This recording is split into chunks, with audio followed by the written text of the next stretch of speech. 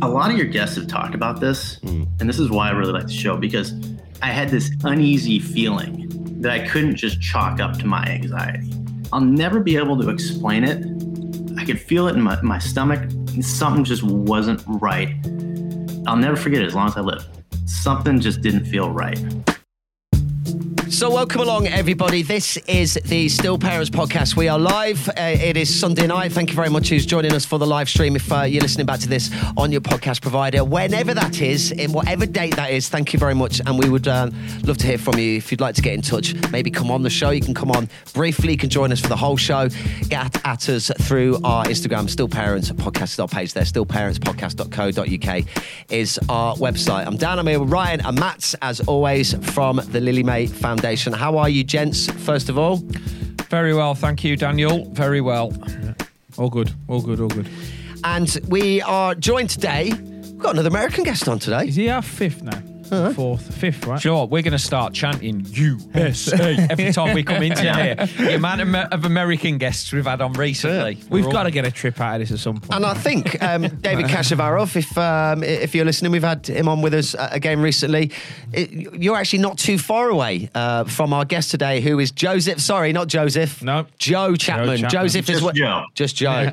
Sorry, because it says Joseph on the Zoom call, It doesn't does, doesn't it? Yeah. So do you only get called Joseph when you're in trouble then? Yeah, I told you, back in the day, when I did something bad, my mom would call me Joseph. And it's in that mum voice. Joseph. It's in that mum voice as well, isn't it? And that's Joseph. when I knew. That's when I knew, that shit hit the fan. It was not going to be good. It was not going to be a good day. But you could just call me Joe. It's easier. No, yeah, me and Matt get that. Me and Matt get that as well as a Daniel and a. Yeah, Matthew. Yeah, not getting told off by your mom, but like by ours. Let's clarify that one. That'd be strange, wouldn't it? So whereabouts are you anyway? Where exactly are you joining us from? So come on, you can make us very jealous. Yeah. Well, I'm in Huntington Beach in Orange County. So this is if you're not familiar with the area, it's right between LA and San Diego, and they call us, Surf City, USA. So is that where they made? What was the show my wife used to watch? The OC. This was on E4 years ago. Yes. Yeah, I see. Was that Orange County? It was. Yeah, it was. That's the one. Well, it was nothing like that, but it's nothing. The other one was. Do you remember California Dreams? That was on Wasn't that a song? No, it was a program, California Dreams. That was made in America as well. Was that on after midnight? No, it was on Nickelodeon. Yes, That was on one of the special channels. It was on Nickelodeon. You needed a pin number to get onto it. Yeah. I never found a pin number. Thank you so much for joining us then, Joe. Have you been able to listen to many of the podcasts? How did you, we always find it interesting to find out how you discovered the show, because obviously this is still a relatively new thing. Yeah, I found you guys, your show shortly after, maybe almost like just a week after we had lost our daughter. Oh, wow. And, at that point in time, I was just kind of looking for some sort of guidance, because, and we talked about it in a little mini episode. There are resources, but not like there should be. It's just something that somebody brought up a term that really resonated with me. They called it a disenfranchised grief, because it's something that just is not spoken about that much, and people don't want to talk about it over here. And we know it happens. Everybody is aware of, the possibility, but it's just not really elaborated on. And I had to really search for some resources. And you guys were one of the first ones that popped up. And, for the first few weeks, I listened to this program almost religiously. You had like the elephant in the room and the days that creep up on you. Oh, wow, yeah. Those first couple of episodes. I think one of my favorite was a guy from Ireland. Was it Ian Lawton? He gets mentioned so much, does he? Yeah, he does, yeah. Yeah, he was the guy in his car. Just a really good storyteller. Yeah. Just a really good storyteller. Natural story, absolute natural. We're actually trying to get him back on. We will. We will. Yeah. At some point. Yeah, Gary... was it Anderson? Gary Anderson? Gary Anderson. Oh, yes, the reform gangster. Yeah. Yeah, I like that guy. That guy was fun. One of my favourite parts about Gary's episode, in fact, if you're listening to the edited one here, you'll hear this clip.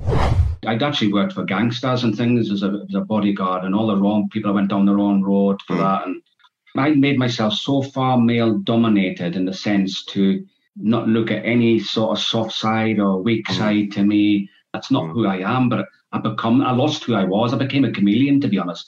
But then I lost my own identity then. Yeah. I hadn't a clue who I was. How did you get that back? Meeting Michelle. As I said earlier, I'd walked into a pub to meet my boss to take out some drug dealers, actually, and I met her there, really. And a year later, I was married to her. And I do believe things happen for a reason. Some people might say they don't, but that woman has saved my life. Meeting her absolutely saved my life. And what she's went through with me, the cancer, losing the twins, she doesn't deserve any of that, man. She's an angel, her, like. So I was going into a pub to take out some drug dealers. That's how we started. Yeah, he was accent, as one does, you know. I just loved his honesty, and he was brilliant. We need to get him back on as well. I like that Joe can remember specific episodes as well that have really helped, really resonated with him as well. I think it's important, right? Yeah, and I think that's where absolutely that clearly shows the support that the podcast offers to our listeners, in the respect that they can remember things from certain episodes that they've been able to relate to or been able to hold on to help them within their grieving process. Yeah, 100%, absolutely. And they obviously, the links, if you are brand new to this, the links for those are in the description to this. Just one word of warning, they are very, very early days when it was lockdown, we're in Zoom, and we all sounded like we were in toilets. Yeah, sounded like Daleks. But yeah, it was.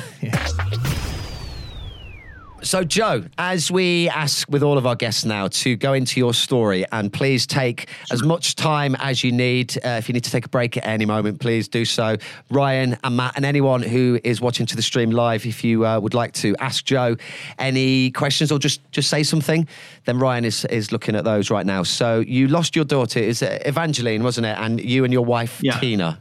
So I'll go back. I'll give you a little background first.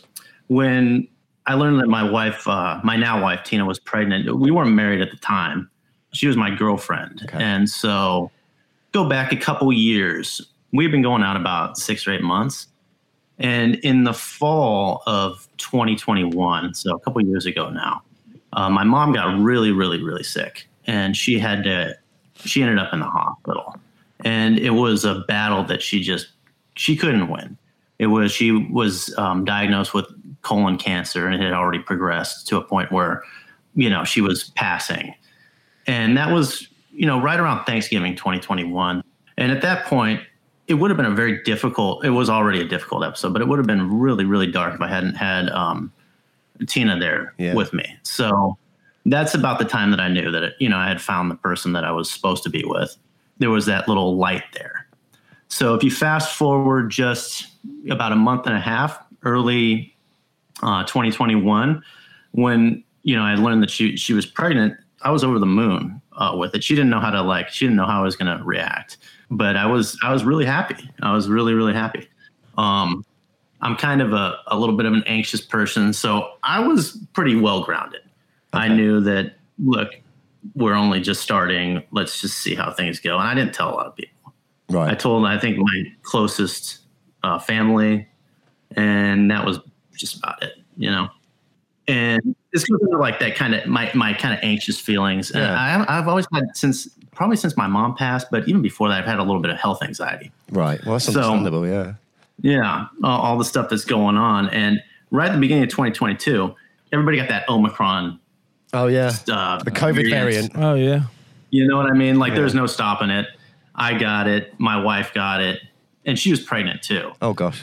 And this will be relevant a little later in the story, but to me, that's where my anxiety kicked in because how is that going to affect the pregnancy? Is it going to at all? And we kind of had to isolate a little bit from each other. I wasn't that sick. She was pretty sick, but we had both gotten the jab, and it wasn't the end of the world. Okay. And things progressed despite that pretty well in the first trimester. She had major morning sickness, but we went in for the first scan, and they don't do much on the first scan. It's just kind of like, all right, can we find the heartbeat? I bet Tina loved you then. So you weren't really suffering from the Omicron. Like some people didn't get the symptoms. Tina's got really bad morning sickness and struggling a bit from the COVID as well. Honestly, you guys, I could have gone, like, there's almost a little bit of guilt about it because I don't know. I could have gone for like a 5-mile run. But you know how it works. It's like certain people get it worse than others. Yeah. And it's, of course, the morning sickness with it. It just wasn't a very pleasant, like, January of 2022, you know? It's a very yeah. Yeah. It sucked. And so I'm a teacher. What do you teach? I teach special education. Oh, wow. Okay, brilliant. We kind of like, at that point in time, we kind of got back into our own little, it was almost like a self-contained setting because you didn't want the kids running around. We already have kids who are medically really fragile, and we don't want the kids running around exposing each other to each other, really. But it did that make any difference? I don't know. But, you know, it was just a really stressful episode there. I had that anxiety, like, how is this going to affect the pregnancy? But as it progressed and she had that, you know, that morning sickness, the first trimester, everything really progressed all right despite that. Okay. I'm on the semester system, so we have 2 semesters in the school year. And about the time that we got through that little January episode, you know, maybe we reached week 8 or 9 was when the semester ended. And it was on to the second semester. And as soon as that wave came, it passed. So we continued on with the pregnancy, and we did all the scans, and everything looked good. Everything looked good. We did the non-invasive prenatal testing, you know what I mean? And no problems. Obviously, my wife had lost some weight in the first trimester because of the Omicron and the morning sickness. Yeah. And once we kind of got past that, I started to kind of relax because people think once you reach week 12, right, it's all good.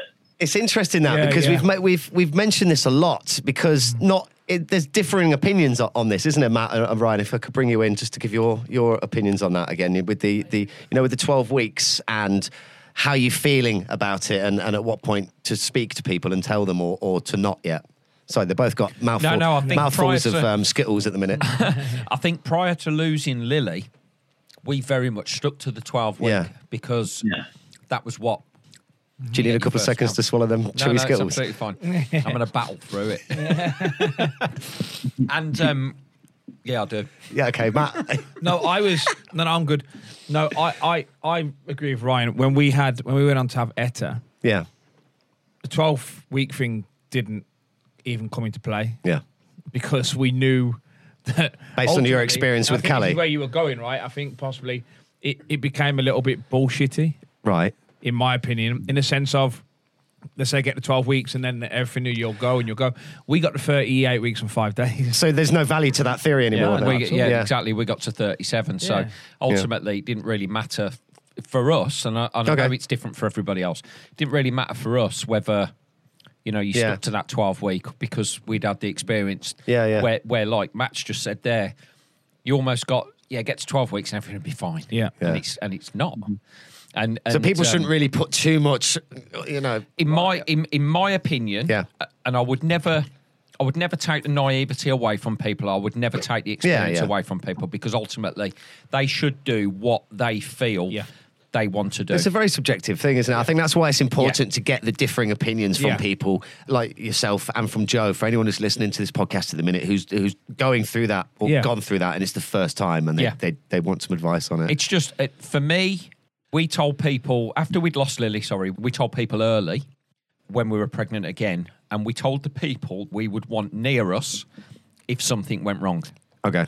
Because like I've said, that 12 weeks, everything will be okay. Well, it wasn't okay for us, so for us it was just very much, we'll sort of see how it goes. But then we didn't really sing from the rooftops with it at the same time as well, because I think whenever you speak to a bereaved parent, when they've lost a baby and when they're pregnant again, you don't ever think you're going to get to the end of the pregnancy. Do you know what? There was a message which came up in our WhatsApp group last week, the dads and granddads group that we got here with Lily May Foundation, which kind of went. I'll read this out later on in the episode because I thought it was pretty much exactly what you've just mentioned there. The emotions and the feelings of juggling guilt with happiness. And I thought it was really interesting too. So we'll mention that before the end. So Joe, back to you. I am curious to hear, because you mentioned about your anxiety. Especially during the early parts. How did you navigate that and how did you handle it maybe on a day when you were feeling a little bit more anxious than what is your baseline level? That's a really good question. I mean, for me, what I found is that I'm a physically active person. It's hard to kind of talk about, so if there's an objective observer, if you guys knew me really well and you would see like the anxiety building up in me, it's like, hey, Joe, you haven't gone for a run in like 3 days. Okay. There it is right there. We know him. We've got Matt. It's Matt. Yeah. He's the same. Yeah. Okay. So you can relate to that. And for me, what it was is to have a regiment and take care of yourself. Make sure you're not being stationary. Yeah. And stay active. Yeah. And be part of that routine and follow it with, high fidelity. Does it clear your mind, Joe, as well? Yeah, it does. And it's like now, after having experienced what I have, it's as important to me as eating food and sleeping. It's a basic necessity of life, is going for a run. I do it every day. I would encourage anybody who's going through like an anxious period or whatever, and who hasn't done that or if you can't run, just go for a walk. You gotta do something. Well, it's exactly that, isn't it? It's such a simple message. If you don't have to listen, you don't have to go running every day, like, going on like Forrest Gump. You could just. You don't have to be a triathlete. Yeah, you could just go for a walk. Fresh air. Just 10 minutes. Yeah, because you're inside your house with everything. It's such a hive of emotions, family, noise, everything that's going on. And sometimes you need to get a bit of fresh air taking your bins out. The walls closing. No, by the time you get to the end of your street, you've got some more mental clarity. Yeah, it's easier to unpick some knots going on that you couldn't have done just before. And it doesn't mean you don't want to be in the house. It's just, mental well-being, isn't it? It's huge. Yeah. You said, Joe, that you'd got through a chunk of the pregnancy and everything was good. And how far through are we going now where, things are still good and things don't seem to be appearing to be different, and things just kept progressing. We had a little bleed. She had a little bleed about 14 weeks and went in, and it was fine. It was no biggie. And, they did another scan complimentary and everything just looked beautiful. At this point, I was like, this is such a BS proposal. I was like, well, you want to get married? Would you be interested? You got to go into the hospital anyway. You're having kids. And, my wife, she's such an angel. She was like, yeah, that sounds good. So I'm like, no, I'm thinking like, this is around like Easter time. We're entering like she's kind of starting to show, and what we did is we went to the courtyard because you can just go. Incidentally, 2 weeks ago, we actually had our wedding with the ceremony and our friends. It was a beautiful thing. Yeah, congratulations. Oh, congrats. Yeah, thank you. Appreciate it. And that had been planned for a long time. But we figured, let's just go to the courtyard and like do the civil ceremony, and we can put that on the back burner. Then we had been planning that wedding for a long time, since right after we had our loss. And it came to fruition a couple weeks ago. It was really nice. But it's doing good. It's good. Good. Yeah. Congratulations, mate, to you and Tina. Thank you. Thank you. I appreciate that. But at this time, everything looked great. We had our civil ceremony there, and I'm kind of approaching the end of the school year. Now, as a teacher, and you can do summer school, but it's a separate contract. So you don't have to do summer school. Okay. You're on a 10-month contract. And in the past, I've done it because it's fun, and you're kind of, with the students, and it's kind of almost like a summer camp. There's not really any expectations. You're just kind of going out and having fun. But I was like, okay, basically the end of the second trimester is the beginning of the summer. I'm just going to take the summer off. Oh, yeah. And we're just going to kind of settle in and enjoy this last part. She was due in mid-September, so I was going to have to take a little time off there. But that's kind of what I was thinking. Yeah. And she did another scan, and the scan said everything was, they did like the internal organ scan. I wasn't there for that one. And they said everything was beautiful. And even my dad's like, how many scans is she going to get? She's fine. Yeah. You know what I mean? When I had you, we had, 3 scans. You know how that is? I love your impression of you. I love your impression of your dad. Here's where it got a little tough for me, but maybe about 23 weeks. Right. They went in for a scan and everything looked fine, except for there was a pocket of fluid in the chest. Now, that's called a pericardial effusion. I know because I've had to look it up, and they were not particularly concerned about it. Everything else looked fine. And this is kind of where my anxiety comes in when I talk about it, because and then my wife called me. I did the scan. Everything looks fine. They did find a little pocket of fluid in the chest, but they're not concerned about it at this point. They're just going to monitor it. These things, oftentimes something like that comes up and it's nothing, or it just kind of resolves on its own. Is it common? How common is that? Do any of you guys know? I must admit, I guess it's pretty common. Right. Okay. It's not like, and most of the time, like I said, it's nothing. Yeah. Okay. Can be caused by infection. And it basically would just give some context around it. So a pericardial effusion is when excess fluid builds up in the pericardial sac around the heart. Right. Yeah. And so that's what it is. And they also have they could have that fluid in different parts of the body as well. And they said, we're going to monitor it. We're not particularly concerned about it. Don't sit there thinking about it. Of course, that's always, don't think about it, but here's the thing. And everybody's kind of, and it kind of I guess it kind of burst my bubble a little bit because things were just cruising along great. But my wife wasn't particularly concerned about it. The doctors were not particularly concerned about it. And, we'll see you back in a month for another scan. Okay. Now this scan was the first one, or this is the last scan, and I'm going to get to it in a second. Yeah. But at this point, pretty much everybody knows that I'm having a little girl. They even had a little thing at school for me with the faculty, which made it way worse. But we finished up the school year, and I'm sure that Matt and Ryan can kind of have their own, they can relate to this. You think about the days right before your loss, because at that point in time, this is the first weekend of the summer. We had a great weekend. I had no idea what was coming. No idea. We went to the beach. We went to the outdoor fair. My wife read on the beach while I went surfing. We got the scan on Monday. I'm a little anxious about that pericardial effusion, but my head, I'm it's going to be fine. All right. So there's my anxiety, and the weekend was fine. It's just kind of in the back of my head, and I'm let's just get through Monday. It's going to be fine. I had no idea what was coming. The night before, we both kind of struggled sleeping a little bit. We actually went into another room. My wife's family was out on a cruise, actually in your guys' area. I think they went to Iceland and then Scotland, Ireland, Cornwall. They got these beautiful pictures. Yeah, nice. Yeah, they got a big house up there in the hills, and we kind of had the place to ourselves. And so that morning was fine and everything. And we drive over to the doctor. A lot of your guests have talked about this, and this is why I really like the show, because a lot of guys have had this. I had this uneasy feeling that I couldn't just chalk up to my anxiety, and I'll never be able to explain it. I'll never forget it as long as I live. I think a lot of other guests have kind of communicated something similar, but something just, I could feel it in my stomach. Something just wasn't right. I don't know what point it came on. It might have been there in the waiting room, but I'll never forget it as long as I live. Something just didn't feel right. You know what I mean? You're right. A lot of guests have said that. It's this untangible.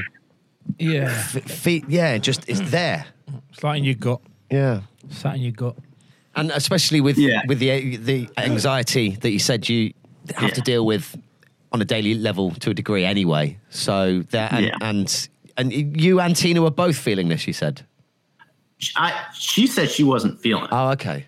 In hindsight, and we talked about it a little later, but and this was more than just the anxiety. Something just I can't explain it. Yeah. We went into they called us up. We went into the room and we got the scan, right? And again, it's getting worse and worse. This feeling of just unease. And I just tell myself, just get through the next 20 minutes and you're fine. Okay. They do the scan and it's just quiet. And there's this kind of cheesy elevator music and the room is dark, right? You can see the thing. And I'm looking for the sonographer to do that little measurement thing on the pericardial effusion, because in my head, I saw the pictures from the previous scan and it was 1.8 millimeters. And so they measured it and so this is all incidental, but I saw it was like 2.1 millimeters. So I'm like, oh shit, it's gotten bigger kind of thing. Of course, it didn't grow in proportion to the baby at all. And it turns out this had nothing to do with anything, but it's just the anxiety of that moment. And, you know, she just asked these generic questions, you know, oh, my wife's like, you know, I don't see as much amniotic fluid as the baby grew, you know, that's the way it is. And she asked my wife, have you had any cramps or any bleeding? And she's like, no. And he's like, okay, I'm just going to go get the doctor. And at this point, my heart rate is going like crazy, right? And so she goes out, and, you know, a couple minutes later, the doctor comes in. And this room is like, I can never go in this room again. It's just seared in my brain. She puts the jelly on, he does the scan, he does the whole thing. You can see like the different angles and everything. And he looks down and just takes a second. And then he looks up at my wife and I. And it's that look. You know what I mean? It's that look. And he just says, I have really bad news. And I'm like, what? And I'm thinking it has something to do with the pericardial effusion. And he just says, there's no heart. You know, he said there's no heart. I'm like, what are you talking about? There's no heart. I'm like, we just did the organ scan. And there's a heart. Like, let me get this far. He's like, well, there's no heartbeat. And then it was just like, trying to describe that moment is really difficult. It's really difficult because literally, I mean, I would get up to take a leak in the middle of the night at like 2 a.m. when it's dark and quiet, and that's the first thing that pops in my head is that moment in that room. It's like you're not really trained, you're programmed to go from where I was that weekend to here 48 hours later. And you've just lost everything, just like that. And I felt it before it happened too, which is the weirdest thing in the world. The world just in an instant looks different. You fall through the floor. And as Joe said, how can you prepare? You just can't. And Joe's right about that moment. And Ryan's talked about it as well. I will never, ever, ever forget that. The years down the line, not masks it, but you don't go there as much, right? Because your life moves, obviously. But that moment, that moment when the doctor told me in that room, it's there. It's right there. I can go back in an instant. Well, Joe said it was seared into his brain, and it's something else that we hear a lot is the memory of that room. I can't remember which guest it was recently, but it was looking through was it Gareth? It was Gareth. Looking through the window, and Matt McConnell, I think, in Australia, and he was outside. It wasn't a window, but he was literally on the bench outside the door, looking, you know, through, knowing what was going on the other side of that wall. And this comes back to what Ryan has always talked about this subject. Your control has gone then, right? Yeah. Oh, yeah. That's it. Yeah. And also, Joe, I think that's where, as men, you were saying there that you had this thing in your gut on the way there that something wasn't right, and it was almost like you had heightened anxiety and that you had a feeling that something wasn't right. That's a time where you're starting to lose control over the situation that you're in, even though, and this is the realism of it, you can't actually control what's going on anyway. Even if you're not given that news, you can't really control what's going on anyway. No. And I think that's true. That's the difficulty, is that you think you're in control. Yeah. But you're actually not in control. Well, it's like a no man's land then, isn't it? Yeah, it's like a no man's land because it's exactly like a no man's land. That's the best way. That's the best term I've ever heard. It is. It's a no man's land because, absolutely. We can't control what's going on within that uterus, within that womb. It's what's happening there is happening. We can't control it. What we can control are the external factors around it. So, you know, we might drive to the hospital a little bit slower because we don't want to be in an accident, or we might eat something different because we don't want to run the risk of becoming poorly or whatever that may be. So we can control the external factor. You can't control the thing that you want to. No, it completely blows your mind apart. It's an absolute mind fuck.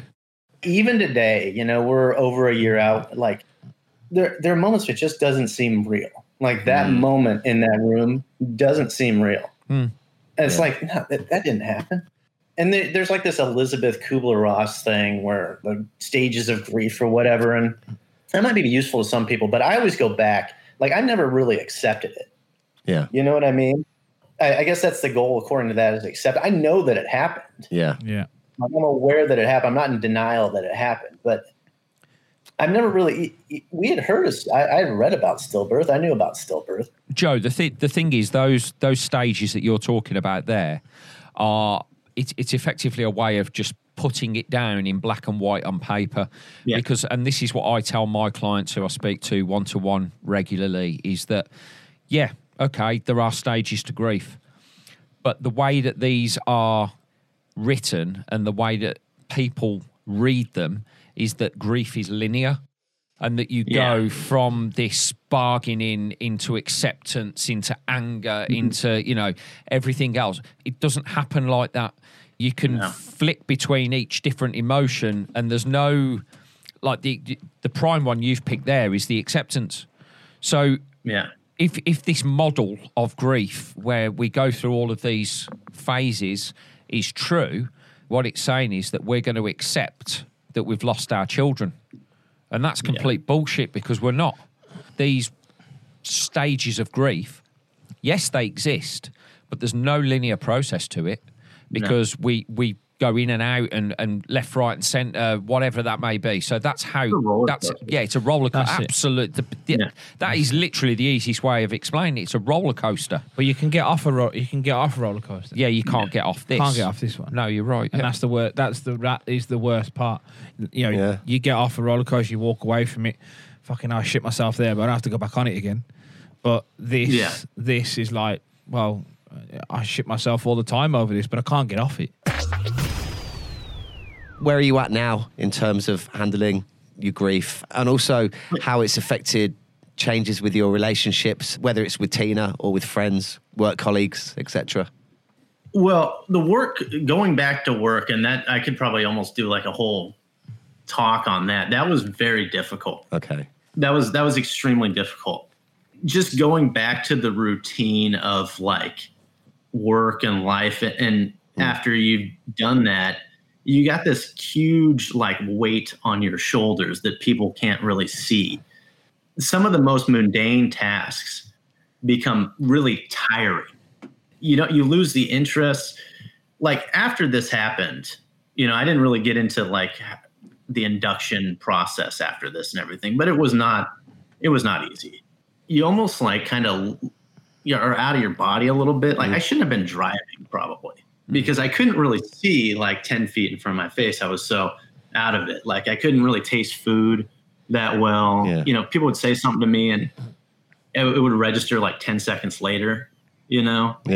It's PTSD is what it is. I mean, it's just PTSD. Yeah. And so the things that you enjoyed or that you could do easily in your everyday life become like a big hurdle every day. We were very, in some ways we were very lucky, because we grew together as a couple after this, having been through it and being candid and leaning into each other. But we went on a road trip about the time that Evangeline was going to be born. I took some time off work and we went to visit a bunch of national parks just so we weren't there. Yeah. I was driving out through several states, out through California to Utah, and that helped. But there was no getting around it. That was going to be a very difficult episode. After we learned that we lost her in that room, the guy, he left us alone, and he said, "I'll give you as much time as you need." And we just we wept together in the room there. And this why I can't get out of that room in my head. He came back and knocked on the door and told us our options. He said, she can hold on to the baby for up to 2 weeks, but it's not going to look like what you want it to when it comes out. Okay.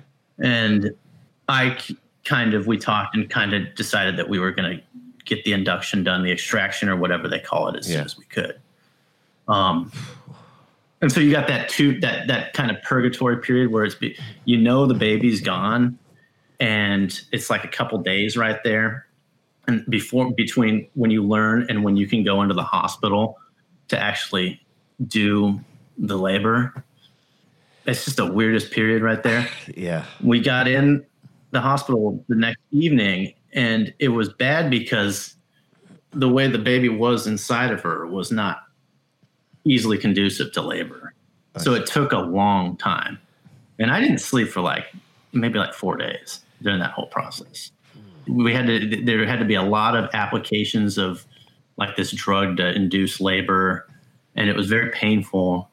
It's just the worst. By the time it was all done, I was resigned, and I was so tired that I almost couldn't. I met the baby, but I wasn't there. We weren't going to get pictures taken or anything because we didn't want to, and the nurse convinced us to do it. So we did. She's like, you can get them taken, you can put them on the shelf somewhere. In hindsight, are you happy that they convinced you to the nurse, or how do you feel about that? Yeah. Because we had a few people say similar. That's the reason why I'm asking. In hindsight, definitely. It's understandable though, Joe, at that time that you don't want that. And like Dan said there, we've had a lot of people who have come on and said that they chose not to have photos, or that they were taken anyway and they were put into a little memory box, or they were told, look, we'll do them and then you can keep them and look at them at whenever you want. Like we say, it's like you're in some paranormal universe where you are just... There's something which sticks out for me where you were talking about even just doing the normal daily things was just... like driving and eating and... So mundane and everything. I remember walking up the stairs at home, and I got halfway up the stairs, and it's like something stopped me from just continuing to walk. Oh, yeah. And it was just like, I can't even be asked to climb the stairs. I felt that low. I couldn't even climb the stairs. And it's the most surreal experience, because all you would think is you just put one foot in front of the other. But it was like something had just taken control of me. Is it like some mental paralysis? It was like it was like catatonic, Yeah. Great word. I had a similar one. I had this coffee mug just rattling around like the front passenger seat of my car for weeks. And it was just there, and part of me was like, pick it up. Yeah. And it's like, why am I picking it up? Absolutely. And it's just little things like that, isn't it? That paints. It's funny because when we speak to guests, we hear a lot of stories. We hear deep thinking stories. We hear stories of everybody's stories, that are so raw at the same time. And even though you appear, as you're talking to us now, to be sitting there and you're quite happily telling us your story, I can understand, and I know Matt can understand as well, just what you're actually carrying there and what is actually sat there with you that you're trying to offload at the same time. And it's like every single word is an effort. And it's like every single bit of the story is an effort. It's tiring. Yet I've always said I'll never ever get tired of talking about Lily. Yeah. But for me, it's tiring. It's like, this is my everyday. Yeah. I mean, Joe summed it up. It's like you've got an invisible weight on your shoulders. I think it's important for anyone who's listening to find their way to this podcast, and the loss is recent, and I think it's quite clear from all the guests that this is part of the journey you are, and it's completely okay. So if you're don't beat yourself up for having to stop halfway up the stairs or not take some shit out of your car, because right now, the least important thing is going on, isn't it? And I think going back to what Joe had said earlier about the not accepting part, I think that's really important, because if something bad happens in your life, in general, there's probably a way to fix something, at least to a point where you're comfortable with it. Yeah. The only thing that can fix this whole situation is our children coming back and being here physically. And we know that's not going to happen. So, excuse my language here, how the fuck do you accept that? How do you accept something like that? Because the only thing that would fix it completely is your child. Sometimes I feel like there's another person walking with me almost. That's the person that I was, and I'll never be that person again, but I'm this person now. Yeah. But I take little bits from that person because I'm back almost to what I was, but I'll never be that person. And I always say the gap is Cali. Yeah. In between. Yeah. I'm not the same person I used to be. And I used to be the guy that during the graduation, I would do like the keynote speech and stuff. Like I used to be able to get up and talk in front of crowds of people. And there's been some changes that are positive. I feel like I'm more empathetic than I have been in the past towards other people having been through this. And just keep in mind that, only 7 months earlier, I lost my mom too. Yeah. So it was like that weight and that you learn to live with it. Yeah. You don't accept it. You get better at living with it. Yeah. But you don't, like you said, the acceptance thing, I've never been able to, nor do I even want to. I asked Matt this question last week, as soon as you mentioned it up, about the person that you was then and the person and the changes. So same for you, Joe. If the person that you are now and the person from before your losses, would you get on with each other?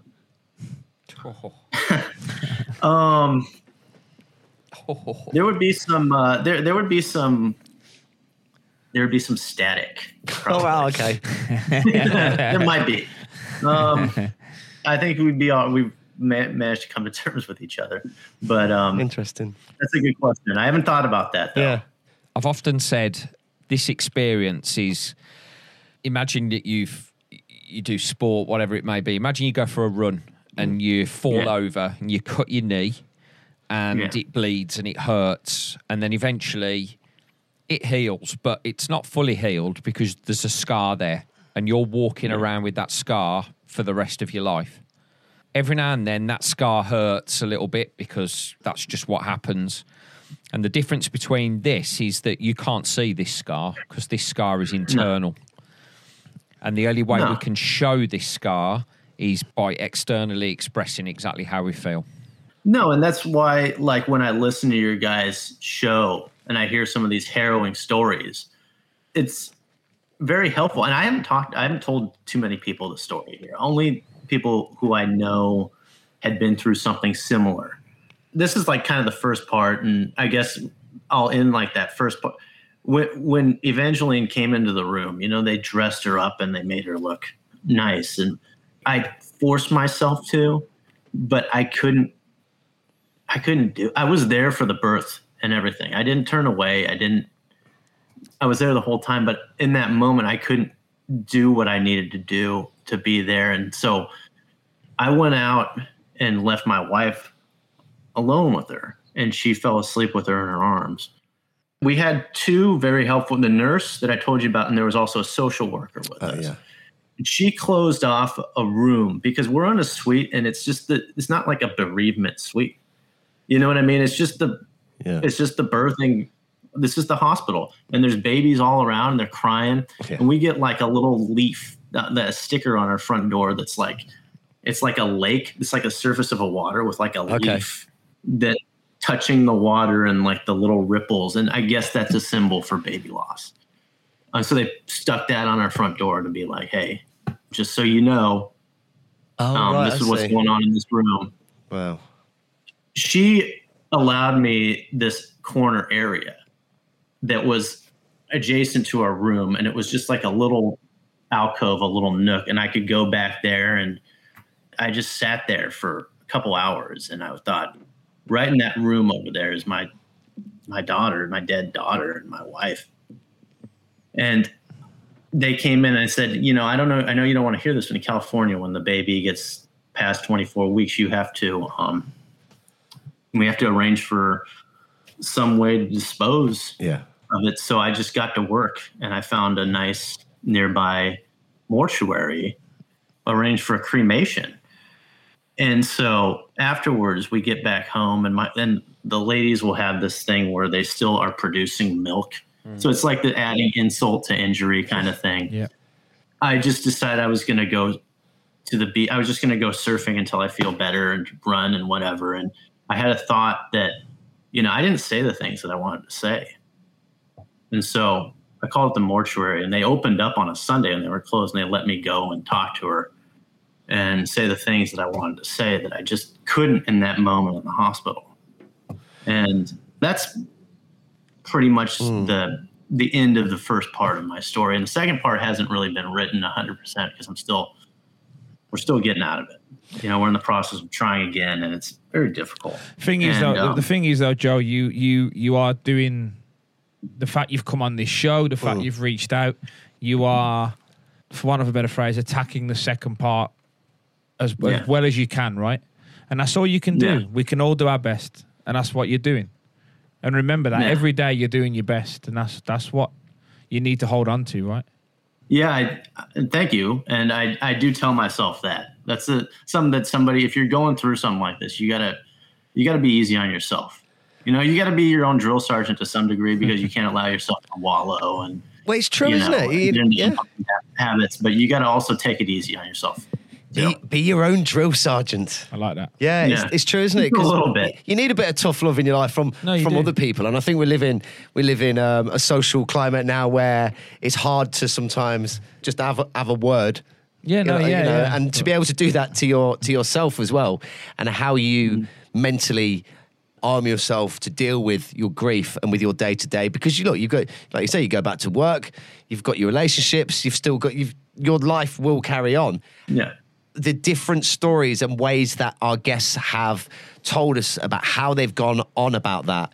And I'm sure the same way that when you came on tonight and you referenced the likes of Ian Lawton and Gary Anderson and some of the previous episodes that we've had, people will be listening to your words and what you've had to say. And hopefully will have the same amount of comfort that you've had from others. And when you feel the time is right to continue, like you say, your next part of the story, we'd love for you to come back on and join us again if you'd be so willing, Joe. Yeah, I would. Yeah, we'll do a part 2. Circle back in a few months or something. And I'd be happy to. Yeah. I really enjoyed it. Ryan and Matt, is there anything that you'd like to mention to Joe or ask before we close off this episode? Joe, I think I say this to a lot of guests, and I genuinely mean it when I say it, is that you've done your little girl proud, because it's very, very hard to be able to talk about something that is so emotive and giving people, almost a sort of glimpse of what you have to go through daily and what is on your mind daily, and all the battles that you've had to deal with yourself with regard to the anxieties and things like that. Like I say, I think that the dignity that you've shown is great, and I think you've done your little girl proud, and I'm sure Evangeline would be one very, very happy little girl. Absolutely. Well, thank you. I appreciate that. I really appreciate you guys having me on. It's cathartic to come on and talk about it. I was about to ask, it's interesting to hear how people feel at the end of the episode. Mm-hmm. I actually had a message, I hope he doesn't mind saying, if I'm I'll just say a previous guest. Yeah. Mm-hmm. Not so long ago, and said that they just heard their episode for the first time, and it was harder to listen back to it than it was to be on it at the time, which I thought was interesting, but and just drove listening to it. I think it took a few weeks to build up to it and then listen to it on the way to work. Yeah. Thank you so much, Joe, for being so open, for so honest, and for sharing your story with everybody. And we'll most certainly get you back on whenever you're ready to join us again. Or obviously now, we're building up a little collection of American guests, especially all in California. So the Still Parents podcast road trip is. Yeah, I agree. I'm just going to put it out there. If there are any benefactors that would like to pay for us to go first class over to America, then we will duly oblige. How far do you live, by the way, Joe, from the Hollywood sign? I live probably about 40 miles from the Hollywood. That's not bad. That's not bad. Oh, see how happy Matt just... Because I'm not sure if you heard that episode. It was the first episode we did with David Kashavarov, which was, I think, early 50s. And Matt asked one of my favourite questions. Well, he's asked a few, actually, over the last couple of years that I really like. Yeah. Geography with Matt. I wanted to... That's madness. He knows the fucking line. That's ridiculous. Yeah. So Matt's looking for someone to hold his hand while he touches the Hollywood sign, which sounds wholly inappropriate, but... No, there is. I don't know. You're not going to be able to touch it, but there is a hiking trail up there. If you guys like hiking, you can get a pretty close view of it. Get some pictures. Oh yeah, I was going to say you probably can't touch it because that would be people all the time. People all the time, yeah. We're not going to let you touch it. I will find a way, man. Don't worry about that. I'll find it. Just wiggle them long toes through the fence. Absolutely right. Get out your go gadget arms. That's it, yeah. Joe, thank you very much. We won't keep you any longer. Enjoy the rest of your. It's Sunday. What is it? Sunday afternoon now. Where you are now? Yeah, it's about 1:05. Oh wow. Okay. So I get and the sun just came out. It's starting to look kind of nice. So all right, show off. We got a bit of cloud and moon here. Cloud and moon. Yeah. Thank you, Joe. Take care. This has been episode 66 of the Still Parents podcast. As always, we would love it if you could just take a moment or two to leave us a quick review. The reason why we ask for this is, well, obviously, to massage our egos, which is important, but most importantly, because it helps the podcast get discovered. Stillparentspodcast.co.uk, our website, and you can find us on our socials using that too. Take care, everybody, and we will be back very soon. Couple of weeks' time. Couple of weeks. Yeah.